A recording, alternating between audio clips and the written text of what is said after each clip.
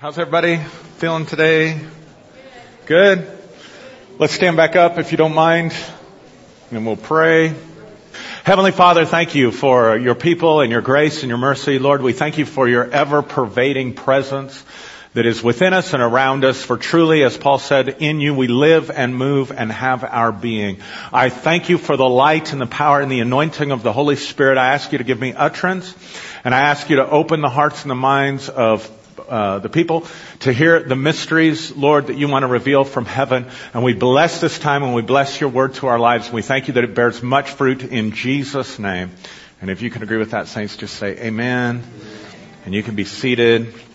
And we're going to keep looking at Elijah, not my son, from the Bible, 1 Kings.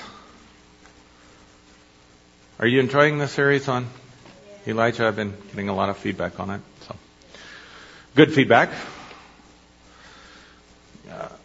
So I'm going to start in verse 2. It says, Then the word of the Lord came to Elijah, Leave here, turn eastward, and hide in the Kerith ravine east of the Jordan.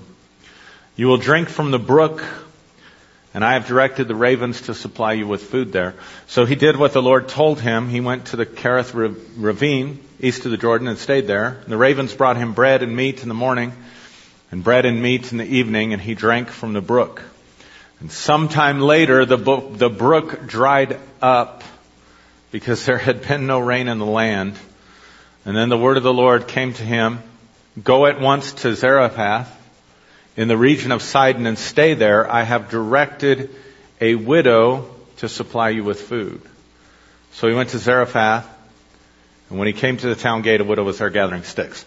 All right, come with me to the book of Ecclesiastes.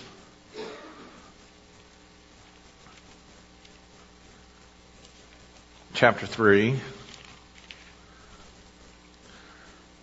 Verse 1.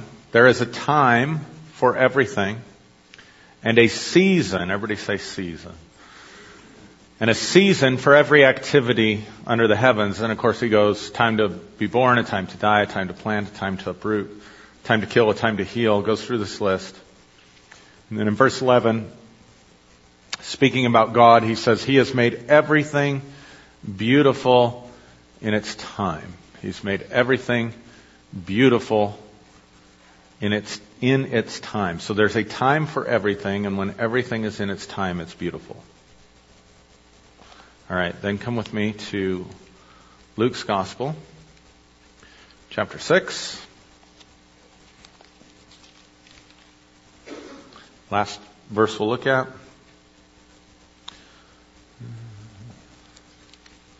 Is it chapter 6, Aaron? I just looked at it. Chapter 5, that's my problem. Chapter 5, verse 36. Jesus speaking, he told them this parable, No one tears a piece out of a new garment to patch an old one. Otherwise, they will have torn the new garment, and the patch from the new will not match the old. And no one pours new wine into old wineskins, otherwise the new wine will burst the skins, and the wine will run out, and the wineskins will be ruined. No, new wine must be poured into new wineskins. And no one, after drinking old wine, wants the new, for they say the old is better. No one. What does that mean in Pueblo? What does that mean in Greek? Same as English. No one means no exceptions, right? No one, after having drunk the old, tastes the new and says, Oh, give me more of the new. They say the old is better. So, simple message this morning. What do you do when your brook dries up? Back to Elijah. God tells Elijah, Go to the brook, and there the ravens will feed you, and for a time, for a season, the ravens brought him bread and meat, right? And then it said, and he drank from the brook. And he was supposed to hide himself there. And then it says, after a time, the brook dried up. And God said, go to this region, and I love this part, I've directed a widow to provide for you. Now you gotta understand, in those days, widows were like the poorest of the poor, right? And so you have to think about that when God told Elijah, I've commanded a woman, or I've directed a widow woman to provide for you. And there's lots of, we'll get some good stuff out of that. But for now, I want to just keep it simple. What do you do when your brook dries up? Simple answer, it's time to move on. It's really simple. When the brook dries up, it's time to move on. But moving on is one of the hardest things for us to do as human beings, especially if we have to move on from something that used to serve us but no longer serves us.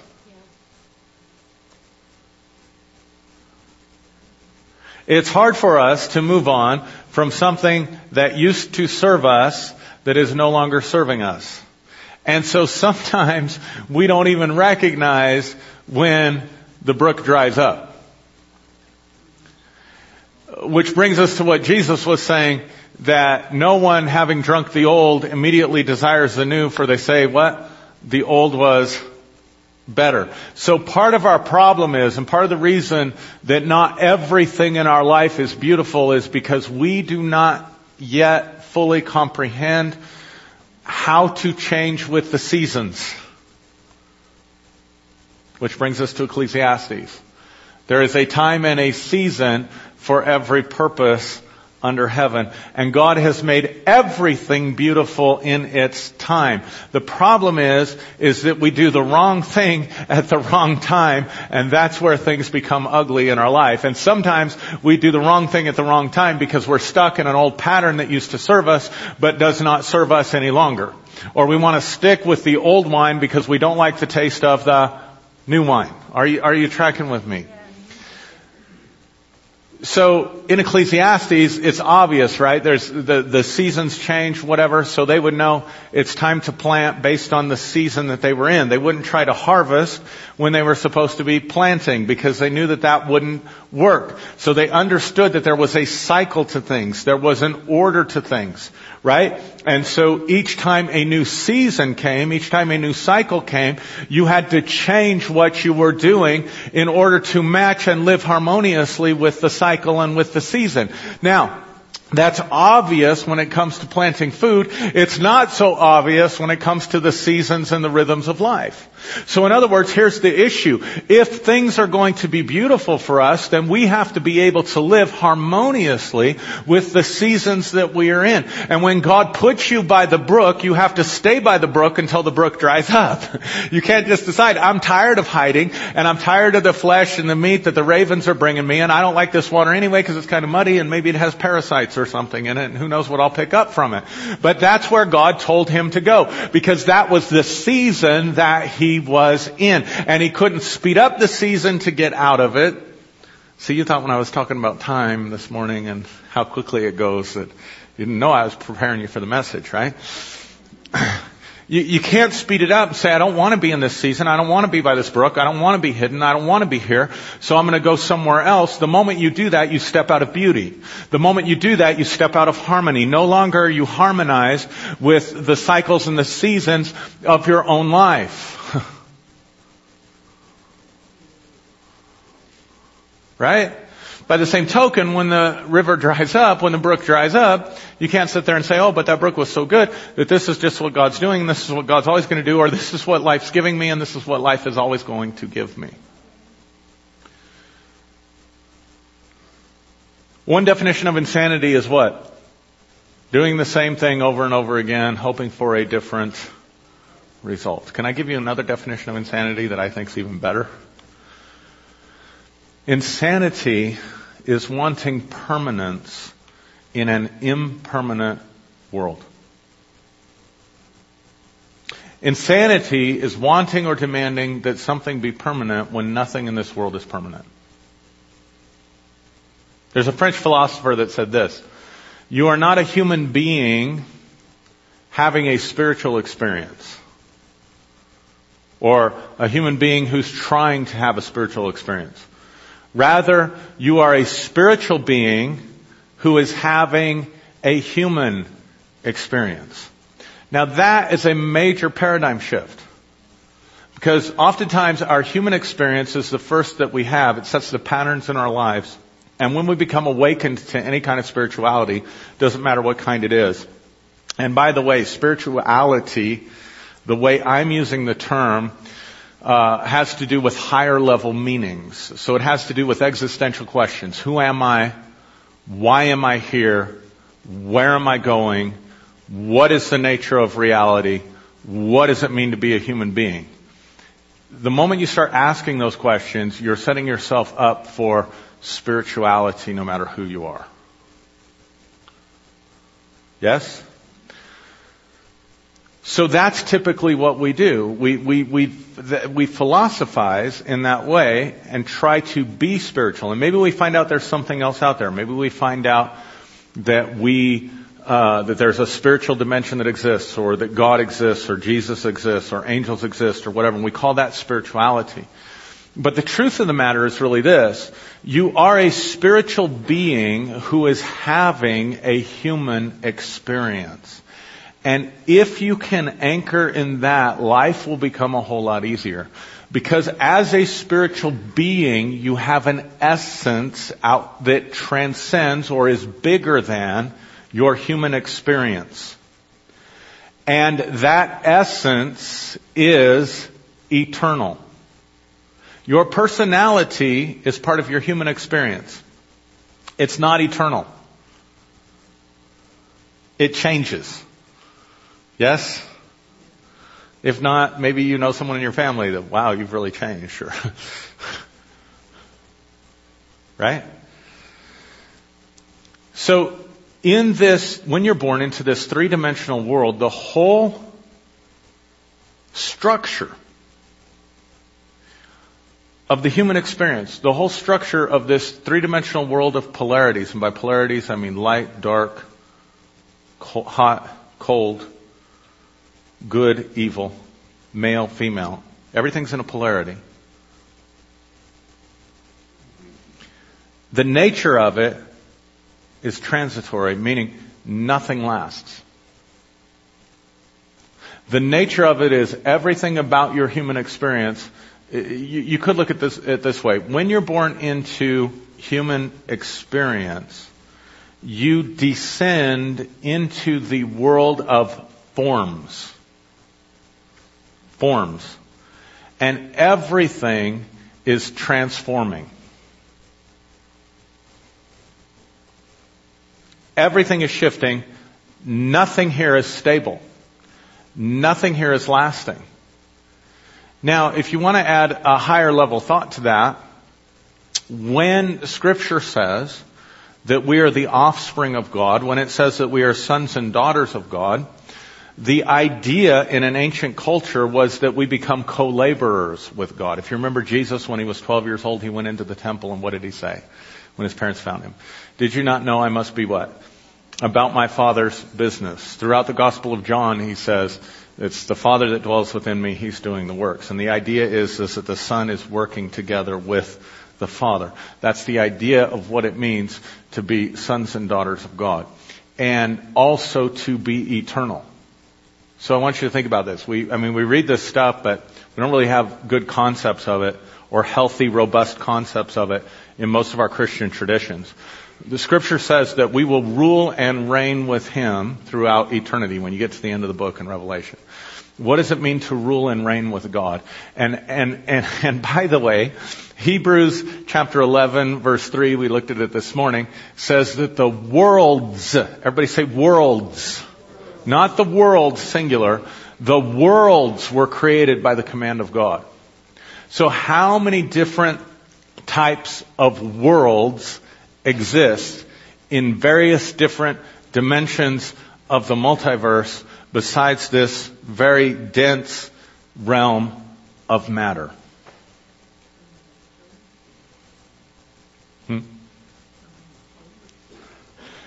Yeah, but even solar systems. Okay, so let's do it this way. From a certain point of view of physics, they tell us that only 4% of what exists as material substance. So that includes all the solar systems and all the stars. 96% of the universe exists in dimensions that we do not have the ability to access in these bodies. So what about those worlds? Just trying to make you think a little bit.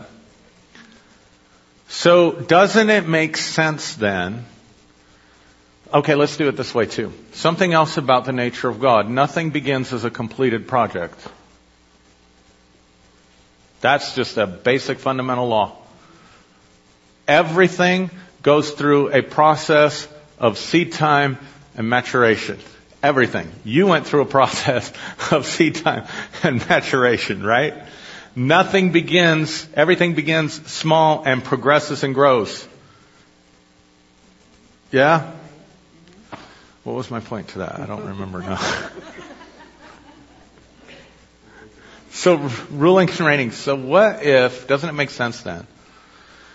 What if the reason you're having a human experience is so that God can put you as an eternal being of light into a realm that is dense and transitory, so that you can learn to function without messing everything up?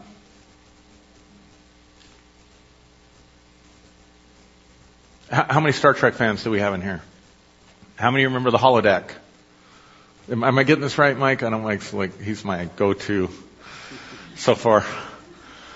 So the holodeck was what? You could go into the holodeck and run a simulation, right? And what's the purpose of running a simulation? So that you could learn without having everlasting results, right? So what if this human experience is God's version of the holodeck for His kids? And that's why everything is transitory.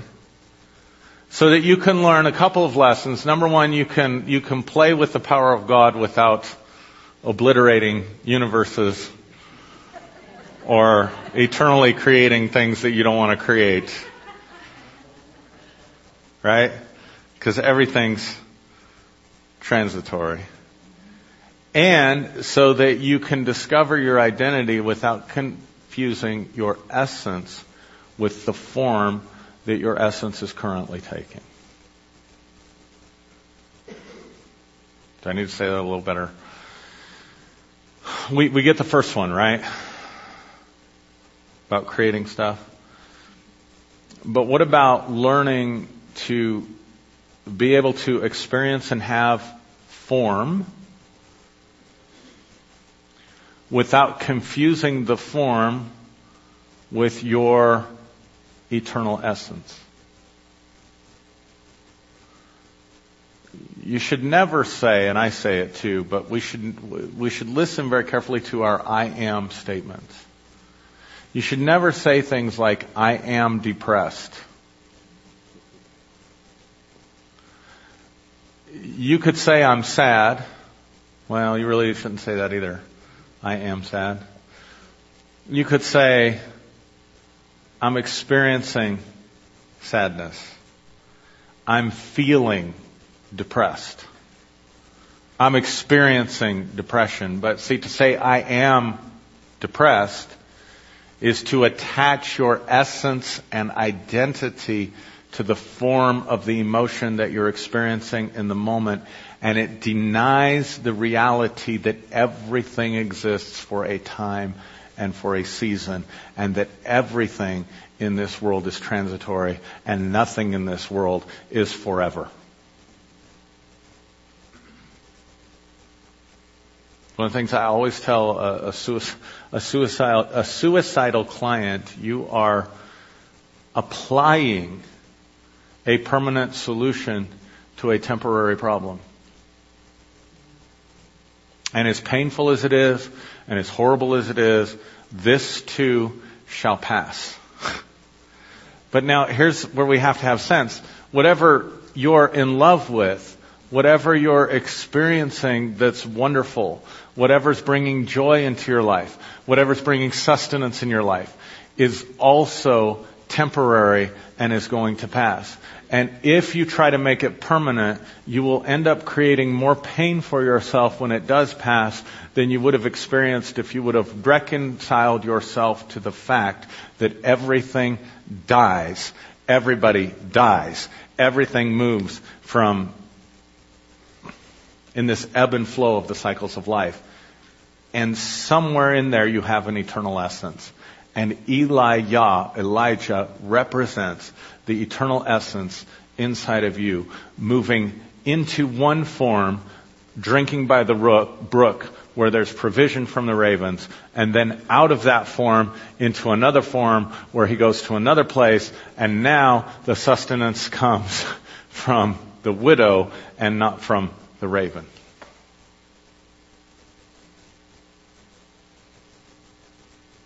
The stabilizing factor in the whole experience is Elijah.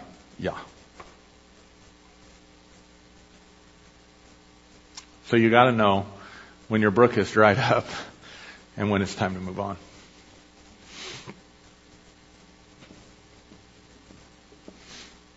So some of what we're talking about is the principle of resilience. Everybody know what resilience is? Resiliency is very important in life. Very, very important in life. Because resiliency is the ability to adapt to changing conditions in order to thrive in the midst. It's the ability to adapt to changing conditions in order to thrive in the midst. One of the things that debilitates resilience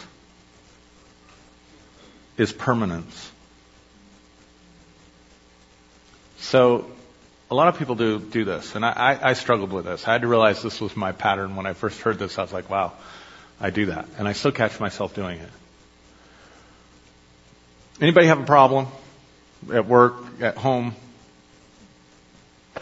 Just think about a problem. Whatever that problem is, it has a context in your life. If you're having a problem with a coworker, then that problem exists when you go into the form of work. If you're having a problem with a church member, that problem exists when you come to church. If you're having a problem with a family member, that problem exists when you're at home. You get it? A resilient person is able to keep a problem in its context and not make it bigger than what it is. The way that we make it bigger than what it is we make the problem pervasive.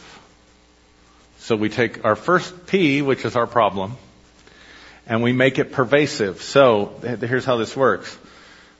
Go to work, coworker or boss says something, puts a depressed spirit and attitude on me, right? The moment I walk out of work, I should leave that depressed spirit and attitude there. If that's truly the cause, then that's where it belongs. But we don't do that. What do? We take it home. So now we're being grouchy with the wife and the kids and the dog and everybody else. And so what are we doing? Now that problem no longer exists with our coworker. Now we've created problems for us at home and in our other relationships as well. So what we did was we allowed that problem to pee on us and become pervasive, bleed over into an area that it didn't belong. Yeah, you got it with that image, didn't you? So now it becomes pervasive. So I'm just in a bad mood. Everybody meets me, hi, I'm bad mood. See how I took my essence, I took form, and I made it concrete. Right? And then the third thing I do that robs me of resiliency is once I have a problem, then I make it pervasive. And the third thing I do is I make it permanent. This will never change. So I have a problem, I make it pervasive, and I make it permanent, and I effectively peed all over myself.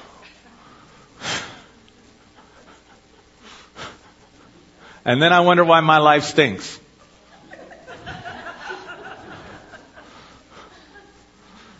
You get it? So we have to be flexible. We have to understand that everything is beautiful in its time.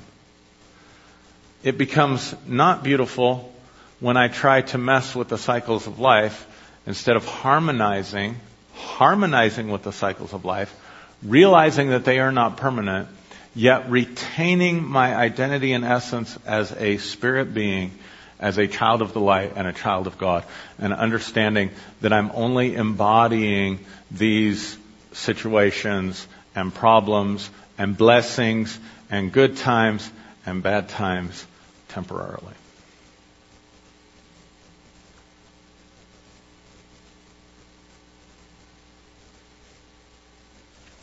The Hindu, sometimes I'm just finding that other cultures have a better way to language or talk about some of these things than we do in our Western materialistic culture especially. Right? Like I really appreciate the whole idea of namaste, which comes out of yoga and Eastern traditions. And they'll bow and say namaste. Because essentially what it's saying is the divine in me is recognizing the divine in you, and I'm giving you honor based on, I'm able to see past your form to your true essence. What a wonderful way to greet each other. Right? They have a term for this idea of the transient nature of reality, and it's called Maya. Everybody just say with me, Maya. So Maya, let me read you a definition for it, because I won't do it justice.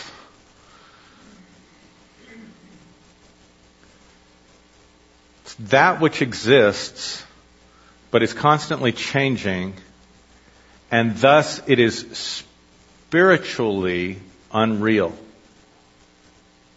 That which exists, but is constantly changing, and thus is spiritually unreal. So they call Maya the illusion.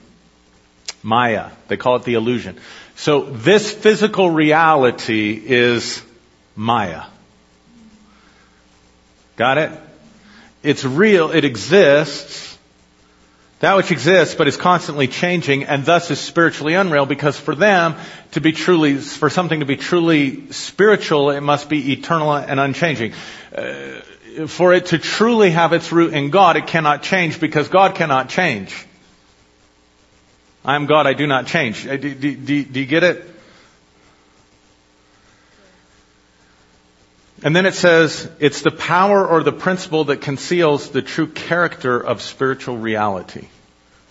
So here's the problem. We have this world of form and image and physical reality in front of us that we are supposed to basically understand is a simulation for us, that this human experience is part of our spiritual expansion when we engage it in order to learn. And then trust that whatever lessons life brings us are the lessons that our soul specifically needed in order to expand to the place that God wants us to expand. And understanding that while we're in this school of humanity, that whatever we experience is temporary. And our problem is when we think that it is the reality of things. When we think that it is true. When we think that it is all that there is or all that exists, or we think that it's permanent or pervasive, then we lose ourselves in the illusion and in a certain sense become an illusion ourselves. Then things in our life cease to have beauty. But it's not easy. All right, so back to the brook. And I'm almost done. Back to the brook. It's not easy to let go of what you've been depending upon for your life and sustenance, or whatever has been serving you. It's not easy when the brook dries up to make such a drastic change that you go somewhere else. Moving into the unknown, moving into the uncertainty, maybe having an inkling, oh, God said a widow was going to take care of me. Wait a minute. A widow during a time of famine, this isn't necessarily a good thing. And we'll read on in the story later, but he meets the widow woman and he says, make me something to eat. And she tells him what? I don't have anything to eat. I got one cake left. My son and I'm going to make it up. My son and I are going to eat it, and then we're going to die. So Elijah had to be carrying something in him that had permanence. Watch this. That had permanence in order to apply it to the temporary form, in order to get it to conform to what was coming out of him. Or to get it to conform to whatever he needed to serve his need in that moment.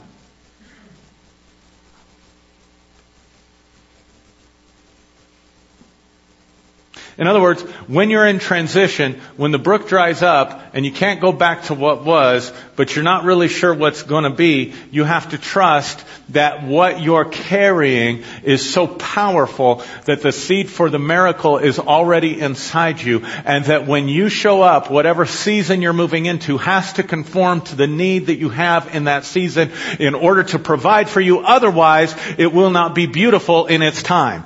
The reason we don't see more miracles is because we end up staying stuck in a reality that has moved on, that has shifted and changed, but we don't have the internal flexibility to be able to let that which was gone be gone. We don't have the ability to let go of what formerly sustained us so that we can have what was coming in, what was beginning to emerge into the new. And when we walk into the situation oftentimes looks less than favorable. Oftentimes it looks like it's not going to be able to provide for us or able to serve us. And at that moment we cower and succumb to the form because we think the form is greater than the eternal reality of the Elijah that we are carrying inside our own being. We doubt the light and power for manifestation that is inside of us as children of God, and we put more faith in the form or the mountain and think that the form comes first. Do you understand what I'm saying?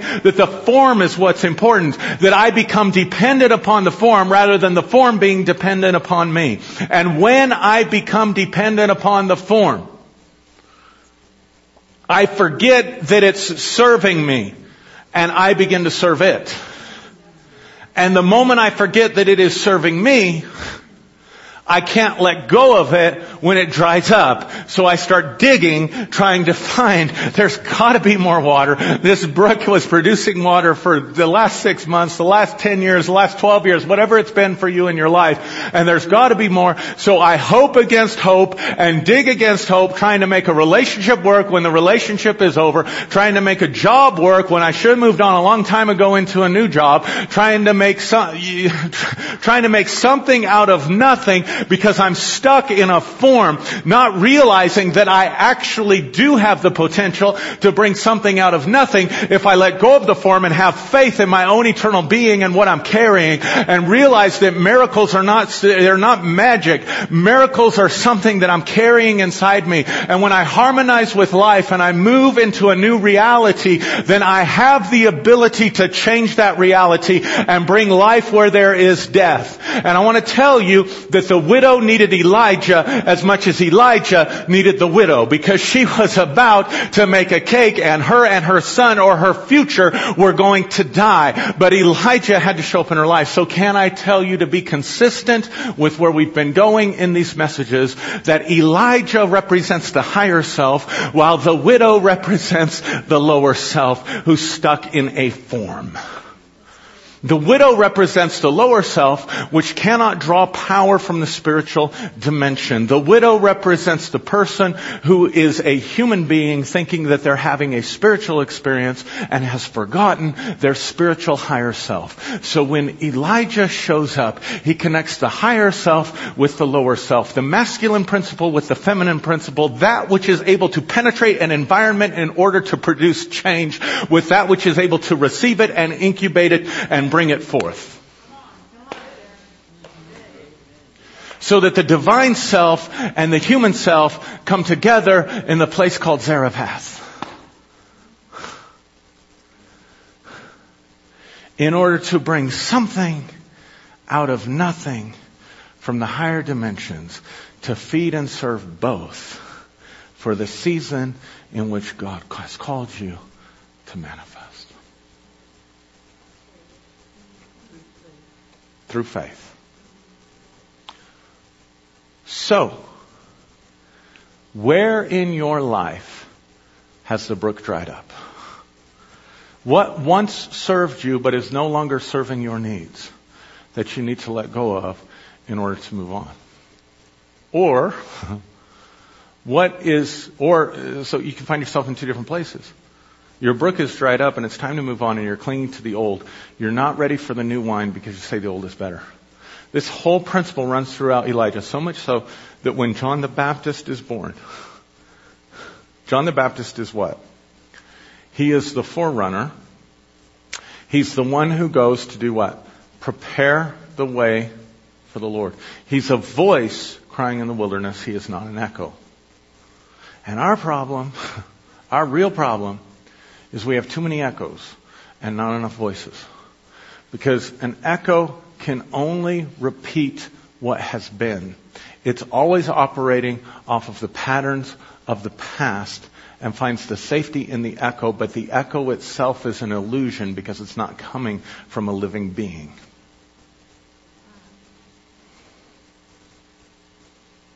But that which is living, that's why there is a certain value in going back to the ancient contexts of Christianity and the scriptures. But if we try to reproduce it, all we're doing is trying to live in the illusion of that which is an echo. We have a living faith and a living tradition, and what we need more than anything are people who know how to be a voice, who know how to carry something and resonate with a sound that maybe hasn't been heard before. And so therefore it may not be popular because people are content to drink from the old wine and the old wineskins, because no one having tasted the new desires the old no one having drunk of the old desires the new after they've tasted it, for they say that the old is better. So what happens is God will try to raise up voices and they'll speak in the context of the old, and there will be space, empty space, which is actually space for that which is new. And if we can stay with it long enough, eventually that which is new will begin to manifest. So therefore, John the Baptist is the one who prepares the way. He is a forerunner and he is the voice of one crying in the wilderness. So therefore, he has to come in what? The spirit and power of Elijah. So sometimes when you're making a move, not everybody's going to celebrate you. Sometimes when you're making a change, not everybody is going to understand you, but it's time to move on anyway. Now the flip side of this coin is that you could leave your brook too soon. You get tired of that same old pattern and same old routine.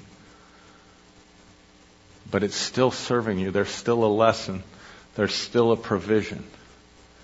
So you have to know the time. So, great, Aaron. How do I know the time? Is there a book? Is there a book I could go read?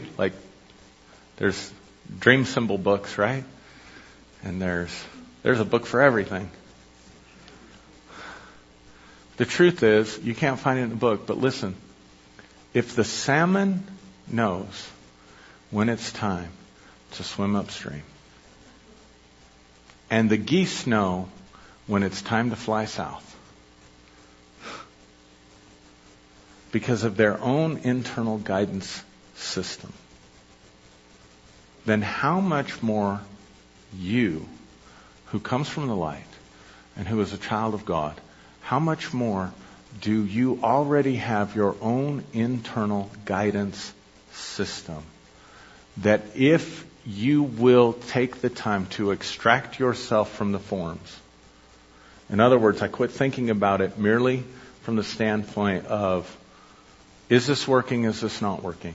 Is this serving? Is this not serving? Is this what I want? Is this not what I want? Is this good? Is this bad? I need to get counsel on this. Somebody needs to tell me. Somebody needs to give me advice. I need confirmation.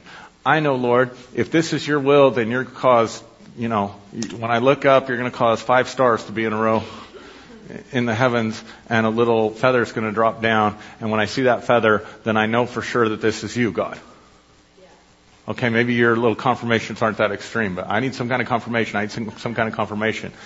Do you realize when you're doing that, you're becoming dependent on the world of form rather than inhabiting and moving from the place of eternity? So at some point, you have to trust your own intuition. At some point, you have to trust your own internal guidance system. And listen, here's the thing. That doesn't mean that you won't make a mistake. But you are much more likely to get out of your life the lessons that you are meant to learn. And you are much more likely to be able to harmonize with the seasons in your life so that you walk into beauty if you listen to your own voice and make your own mistakes than listening to somebody else's and making somebody else's mistakes. There's too many of us making somebody else's mistakes. Therefore, we're learning lessons that weren't even intended for us. They were lessons that were intended for someone else. Because we trust someone else's voice more than we trust our own. And at some point, you just have to make a decision. You're going to make mistakes, but you got to decide, am I going to make my mistakes or am I going to make somebody else's mistakes? Because if I'm too dependent on counsel and I'm too dependent on external confirmation and I'm too dependent upon what other people think about whether or not to tell me whether I'm right, I will go by their voice, end up making their mistake, and learn lessons from those mistakes that don't even serve me. So I'm not at the brook, and I'm not in Zarephath. I'm somewhere I was never meant to be, feeling disconnected and lost, because I've been living a secondhand life, letting everybody else tell me what's right for me. So you have to recalibrate and go inside, where you know, just like the salmon knows, it's time to swim upstream. And the geese know it's time to fly south. You have your own internal guidance system that no matter how far you've gotten off, you can get back if you start listening to it. And if you take a wrong turn, guess what? God has a global positioning satellite system that will recalculate your course and keep sending you internal signals even when you've made mistakes and gotten off course to recalculate you to get you back to where you need to be. But at some point you got to have the confidence in yourself to make decisions, stand on your own 2 feet, and let the chips fall where they may.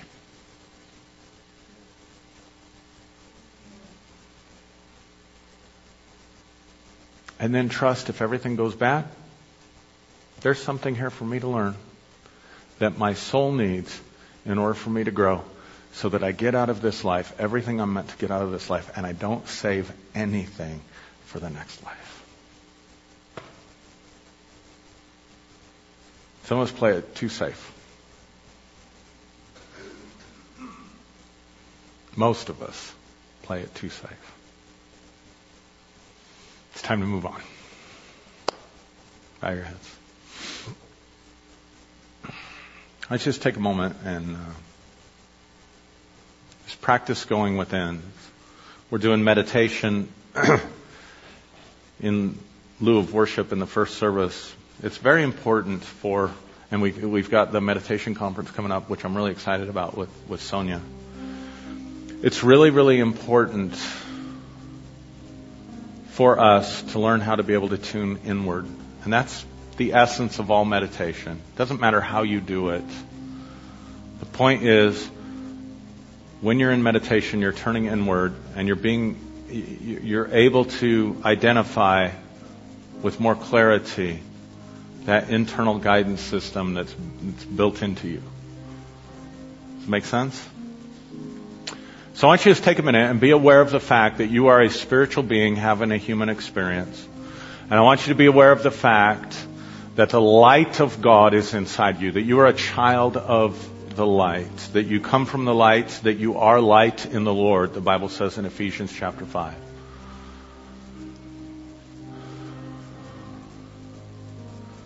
Just by affirming that, you begin to recalibrate your internal guidance system. I am light. I have the light. The light is in me. I come from the light. I am light. I have light. I don't have to look outside myself. It's in me. Just that simple affirmation will change your whole life. Now, somewhere else inside you, God has placed the courage to make a change. It takes courage to leave the brook when the brook has dried up. It takes courage to move on from something that's no longer serving you like it served you in the past. It takes courage to move into an unknown future that's full of uncertainty, believing that your miracle is going to meet you at the point of your need. It takes courage. And somewhere inside you, you have that courage as well. Somewhere inside you, you have that strength. There's an Elijah inside of you. It's all there. So sometimes just affirming that makes all the difference. I have the light, I have the knowledge, I have the guidance system, and I have everything within me that I need. All the courage, everything within me to meet the challenges. Everything I need within me to face the future. Everything within me that I need to change the form into something that will serve me so that my miracle will show up when I get there. And then besides that, you have a whole angelic host, a whole team of spiritual beings that are upholding you and supporting you and helping you. You have God Himself, whose hand is guiding you and leading you. For in Him you live and move and have your being. One of the good things that St. Augustine said, I harp on Augustine all the time for the bad stuff that he did to us, but one of the sayings of St. Augustine that I love is he said, God is closer to me than I am to myself. And I want you to just have that thought this morning, that God is closer to you than you are to yourself. No matter how far off or how distant God may seem, at every moment, God is closer to you than you are to yourself. He is an ever-present, he or she, however you want to think about God, is an ever-present help in times of trouble. Isn't that good news? And that right there is just good news. Let's stand up, if you would. I want you to just lift your hands.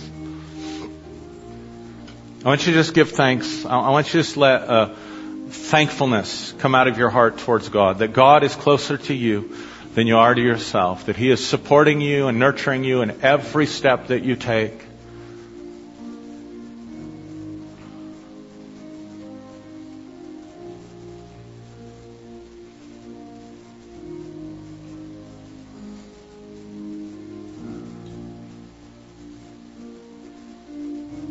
And that God is an ever-present help in times of trouble. Lord, thank you for your goodness and your grace.